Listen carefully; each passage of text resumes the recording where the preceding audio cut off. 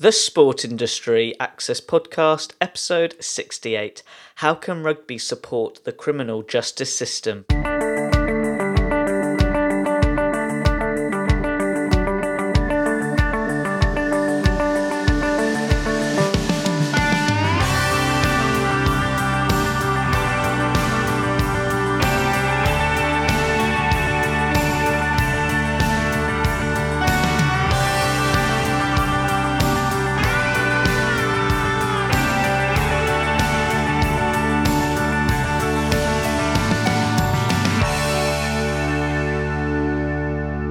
Welcome to another episode of the Sport Industry Access Podcast.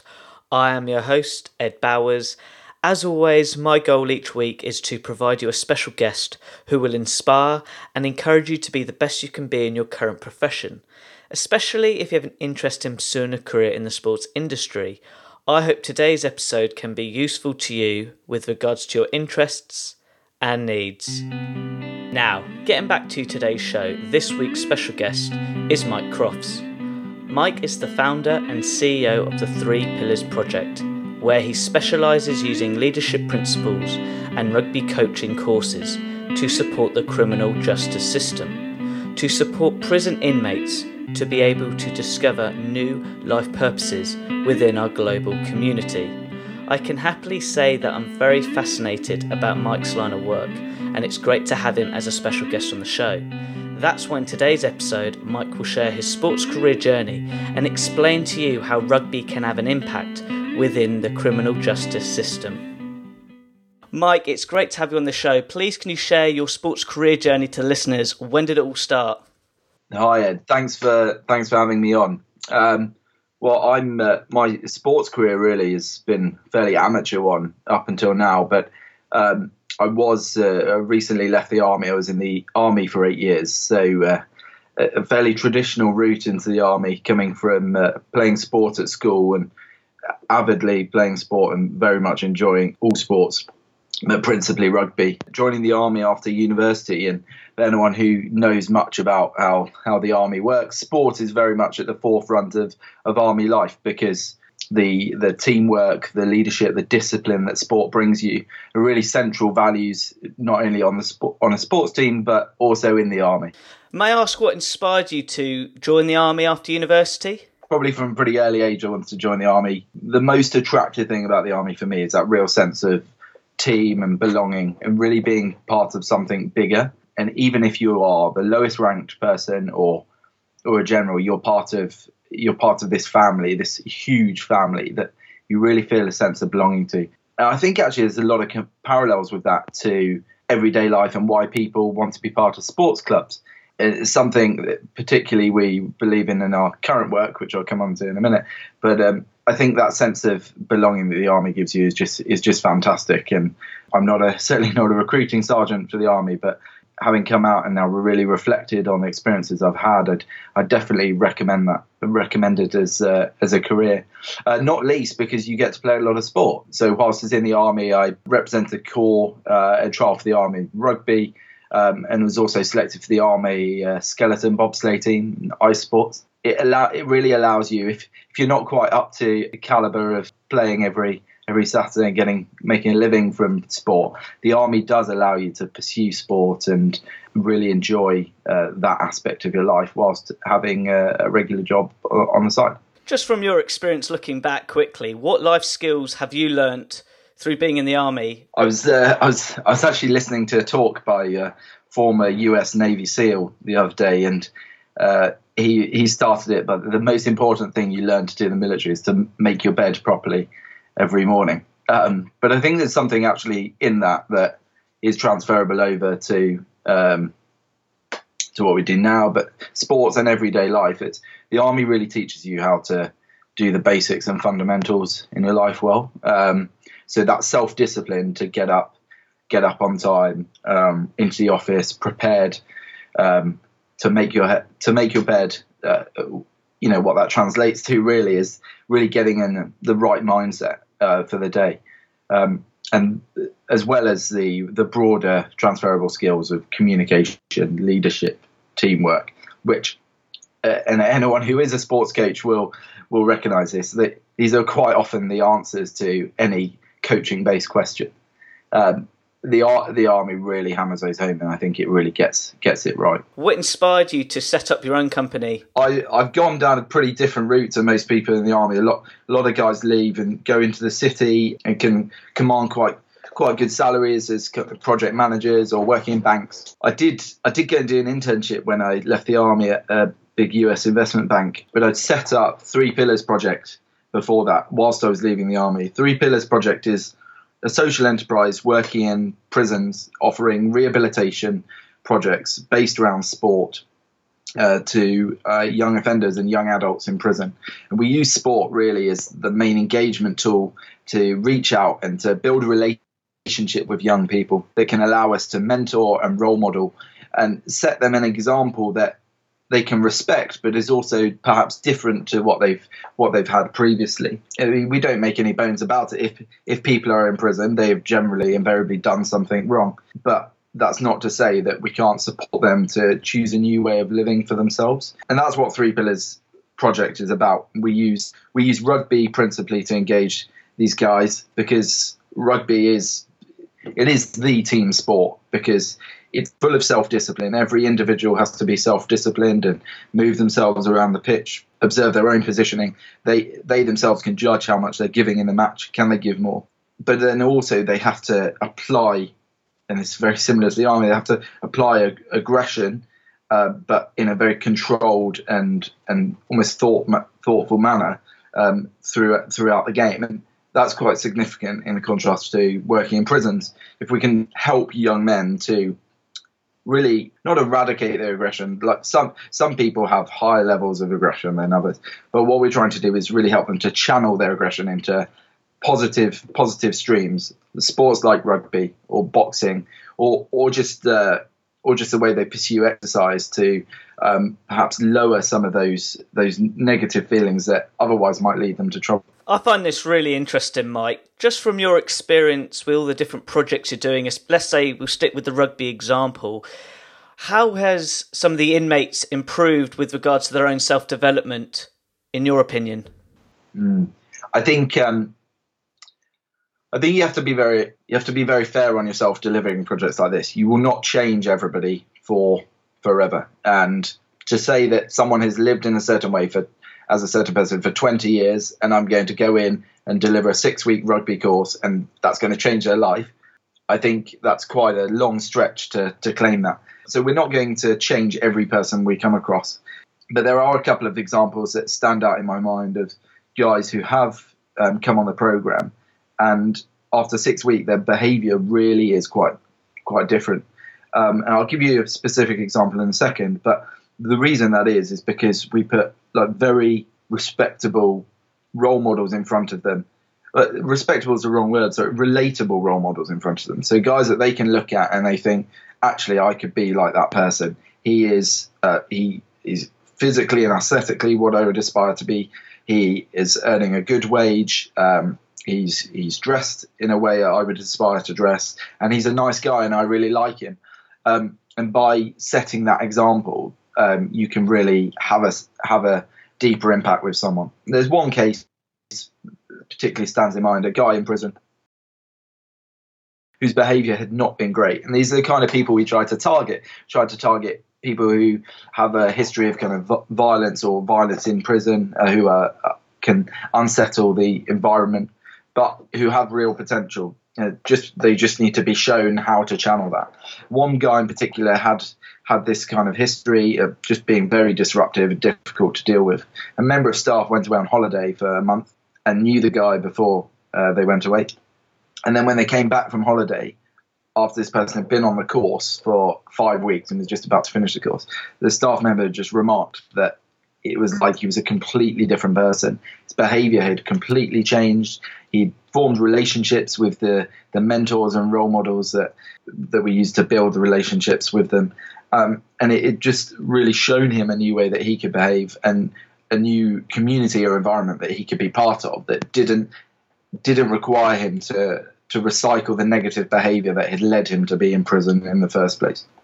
I find this, as I say, fascinating, and I think you've highlighted a really key point, that having role models in our lives is really important. Doesn't matter what area of the sports industry. Just touching back to your career now, what have you been up to recently? Well, so as I say, I left the army at the beginning of 2016 and went and worked at an investment bank for 3 months, very briefly, and was very much faced with the choice of do I want to stay in the bank and I guess earn a slightly better salary, or pursue running a social enterprise, running 3 pillars. And actually, the choice was relatively easy. It's not been the easiest process. Starting and running your own business is incredibly stressful. There are moments where you're literally down to your last pounds in the bank and you have to lend money to the organisation to pay the bills. And then there are moments where a contract comes in and you'll be flush for 4 months. And that can be quite stressful. It's not personally stressful. I think it's stressful thinking about all of your each individual staff members who are relying on you to make sure that you can pay their wages. So since January 2016 and since April 2016, I've been full-time working on 3 pillars. So we ran our first kind of pilot project in Wandsworth Prison last summer 2016, and then moved over to Wormwood Scrubs Prison, which is a fairly historic prison. It was one of the first reform prisons in the country, and it was designed so that there could be sunlight on every cell in the prison at some point in the day. So we've run 5 courses delivered to about 70 men, and kind of going from strength to strength. Our aspiration at the moment going forward is to work with increasingly younger people and to take the concept into young offenders institutes, because I think that that's an age where someone's personality and their mind can really be moulded in a positive way, and you can steer them off on a positive route. The youth estate is one that's quite difficult to deal with. Generally, people in prison under 18 have gone through some fairly traumatic experiences. It's this kind of recognition really that helps us to engage. We're by no means soft on crime. This isn't about sending people to prison and just saying, let's be really fluffy and play lots of sport. It's very much about helping them to reevaluate their potential and to direct their potential in the right direction. And sport is a really fantastic way of doing that. There will be, I suspect, thousands of people listening to your podcast who can each think, as I talk now, of a really significant sports coach, a role model that they've had. And if they were to reflect on the influence that person might have had in their life, I think they would think it is really quite profound. And I suspect there are members of the England team right now who think the same about Eddie Jones, for example. Or, I in particular can think of a PE teacher I had when I was 13.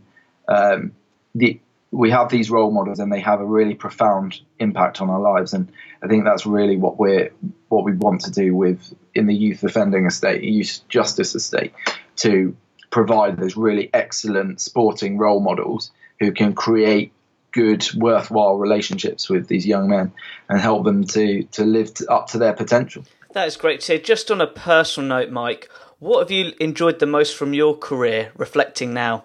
I'm obviously incredibly proud of what we're doing at the moment, and the team that we've managed to assemble, people who are engaging with us, is fantastic.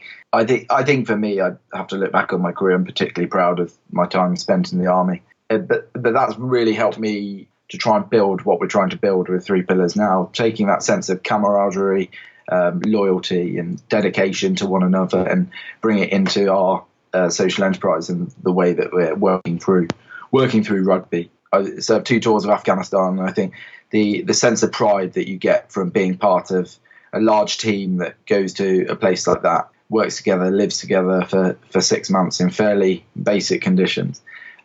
You really, when you come home, you really come back filled with a sense of pride. And I think looking back on that, I'm particularly proud. But I'm also very lucky that now doing something that I deeply, deeply enjoy and I'm also proud of. I was thinking about the interview obviously beforehand, and I think the fact that you kind of go through that struggle in your 20s of kind of working hard and figuring out what you have to do, it's made what I'm doing now that much more rewarding, because I know it's worthwhile and I know that I've been away and done another job. So coming into this sports coaching side of things and mentoring, it's that much more rewarding because it's something very different. I'm actually quite lucky speaking with you with regards to your career, and thank you for sharing what you've learnt. And I feel like we're at a great stage of the interview where I'd like to finish with an inspirational question. What advice would you give to university students who are unsure what they want to do after their graduation? Oh, that's a tough one. I think there's a couple of pieces that you could consider. One to take into the jobs market to work, but also if you are unsure, that's okay. It's okay to be uncertain. But my advice would just be to launch yourself at something. Use that time to work hard, to get experience in a good organisation if you can. But if that's not right for you, then seek something that does suit you better. My advice, though, principally for people going into organisations where they are unsure if they enjoy it or they're not sure if they want to be there. It's a quote that we use in the army quite a lot, and it particularly for leadership, and it says you have 2 eyes, 2 ears and 1 mouth. Your skills of observation and listening in the workplace particularly are essential. When you go into a new environment, take it in, learn the lessons that are there, that are presented to you. Use your eyes, see what's in front of you, listen to what's going on, listen to those who have experience over decades and decades. You will invariably be surrounded by some intelligent people who can guide you. And if you're unsure of what you want to do, then finding a mentor or a positive influence, someone who can guide you, is probably one of the things that you could do. Mike, that is great. To all the listeners listening, I really do hope you took on board of what Mike just said. How can people interact with you? We have a website. We're on this social media business, which apparently is here to stay. You're welcome to get in touch or follow us there. I'm on LinkedIn. Please do follow or get in touch if you'd like more advice. I'm happy to speak to people. That is great. To all the listeners listening in, all those links will be on my website relating to this blog post. Mike, it's been great chatting with you today. Thank you very much. Thanks very much, Ed. Thank you. What a fascinating interview by Mike. For me, there's so many learning elements with regards to Mike's career journey, which is so applicable to yours and even myself. Firstly, with regards to his military background, it's so refreshing to hear that there is an option, that if you are a student who really wants to explore yourselves and really improve your life skill sets, joining the Army, Navy or any military service, you'll be pushed to your limit. And how Mike comes across in this interview, you can tell his maturity with regards to what he's learnt during his time in the Army, when he was in hostile conditions where leadership, teamwork all have to come together to be able to get the job done. But also, if you were in the military and you are finding a new purpose within your life, I hope you've learnt that there are options that you can apply your military background into the sports industry, because leadership, teamwork, dedication, all are key ingredients within sport, in playing, but also in our office environment as well. But most importantly, this topic we discussed during this interview I found really fascinating. On this show, I always talk about speaking with experts with regards to sponsorship, people in business, athletes, to talk about sport at the grassroots, where it can help others. To me, it just shows that this industry is very broad, and what Mike is doing at the 3 Pillars Project is just fantastic, to use sport, or in this case rugby, as the catalyst to create change with regards to inmates' behaviour, so they'll be able to understand themselves, but most of all improve themselves by finding a purpose within our global society. So overall, I really do hope you took on board what Mike was saying with regards to those great employment tips about listening, about finding a mentor within your career journey, and apply it to your career journey going forward. Now, as always, at the end of each interview, I like to finish with an inspirational quote from my special guest, so you can discover your career journey in the sports industry and take action. Mike said, "It's okay to be uncertain, but launch yourself at something. Use that time to work hard to build your experience and seek out something you enjoy doing every day.